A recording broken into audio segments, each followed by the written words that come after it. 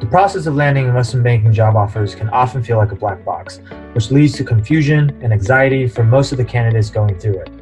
Hey, my name is Sam Shaw, and I'm the founder of Wall Street Mastermind. I've personally coached numerous students on how to successfully break into top-tier investment banks, including Goldman Sachs, Morgan Stanley, JP Morgan, Centerview, Evercore, and PJT Partners, just to name a few. On this podcast, I'm going to help you demystify the investment banking recruiting process by sharing what the clients of Wall Street Mastermind have done to get results like these. Enjoy this episode. So one thing that a lot of candidates don't realize is that the investment banking interview has actually been evolving over time. Okay, the concepts that are getting tested on, those haven't really changed because it's still the same things that you need to know in terms of, three financial statements, valuation, mergers and acquisitions, leverage buyouts, things like that. The topics haven't changed. The degree of difficulty, however, has actually increased over time. Like back when I graduated in 2008, we're talking 12 years ago, back in those days, if you just knew the basics for these technical questions, you were in good shape, right?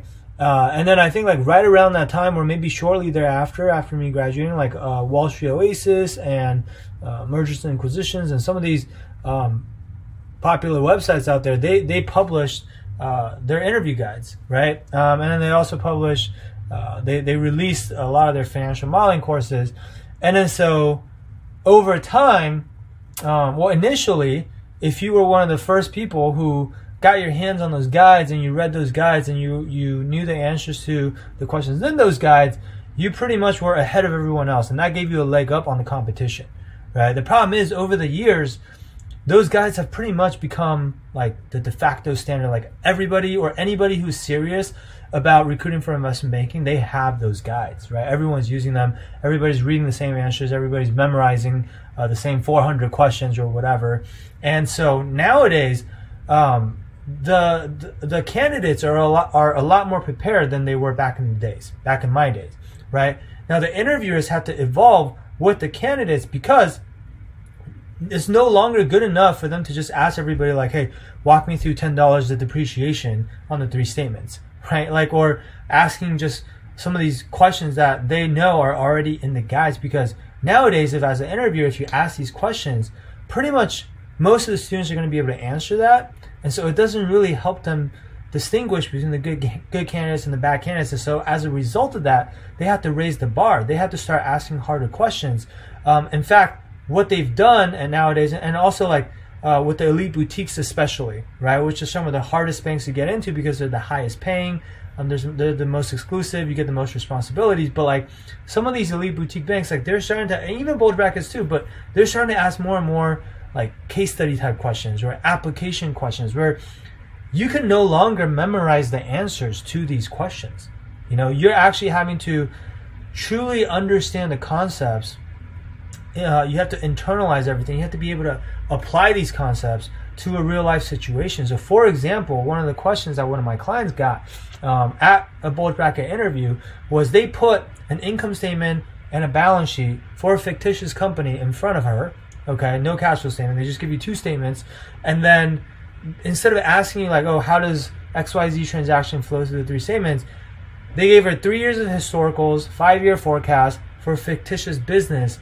And even though she's looking at these statements for the first time ever, she had to react on the spot to questions like, look through every single line item and tell us what you see, right? Or what stands out to you? Does anything look weird about what's going on?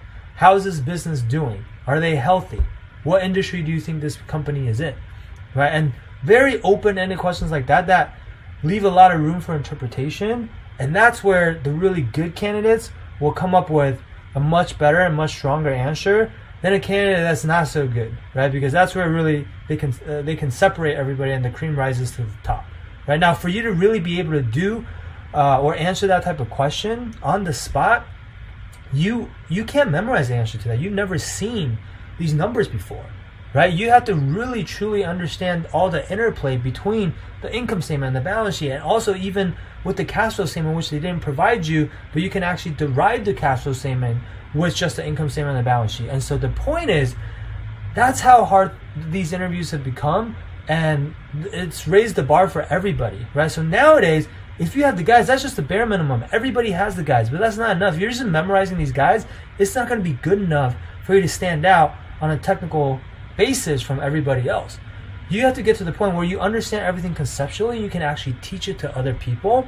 And that's honestly how we work with all of our clients. Like, we want to get them to the point where they can actually teach other people these concepts. And if you can get to that level, then you know that you've truly internalized this knowledge. And that's when you know you've been prepared for this interview.